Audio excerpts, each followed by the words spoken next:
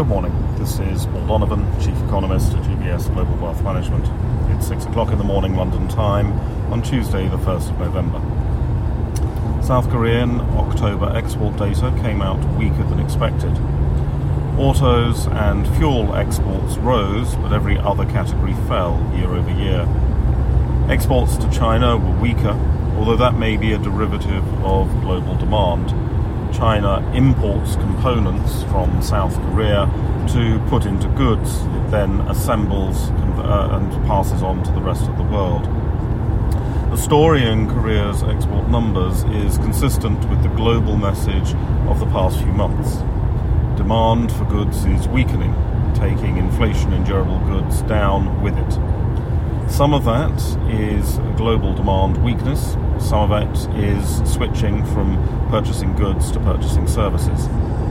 It raises an interesting question as to whether global manufacturing might have a hard landing, even if the global economy has a more gradual economic slowdown. There's a clear risk that the 2021 surge in demand for goods has cannibalized demand in subsequent years. In the United States, President Biden is muttering about windfall profit taxes on oil companies that fail to increase energy output.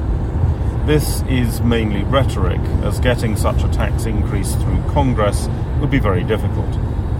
That doesn't mean it's without power, however. In a world of single-issue politics and social media, there could be a popular reaction. So far, the social media narrative has generally been pro-inflation. Consumers have been told the generally fake news story about how higher costs have generated supposed inflation increases. However, if the narrative shifts to profits as a driver of inflation, consumers are likely to be far less accepting of price increases. The US will also be releasing JOLTS data today. This covers job openings. Concern about the tightness of the labour market has persisted, and although this data will be cited, it's not necessarily very useful. JOLTS data captured barely half of the job openings in the States before the pandemic, and the increase in the number of job openings being reported may just reflect better reporting of the labour market situation.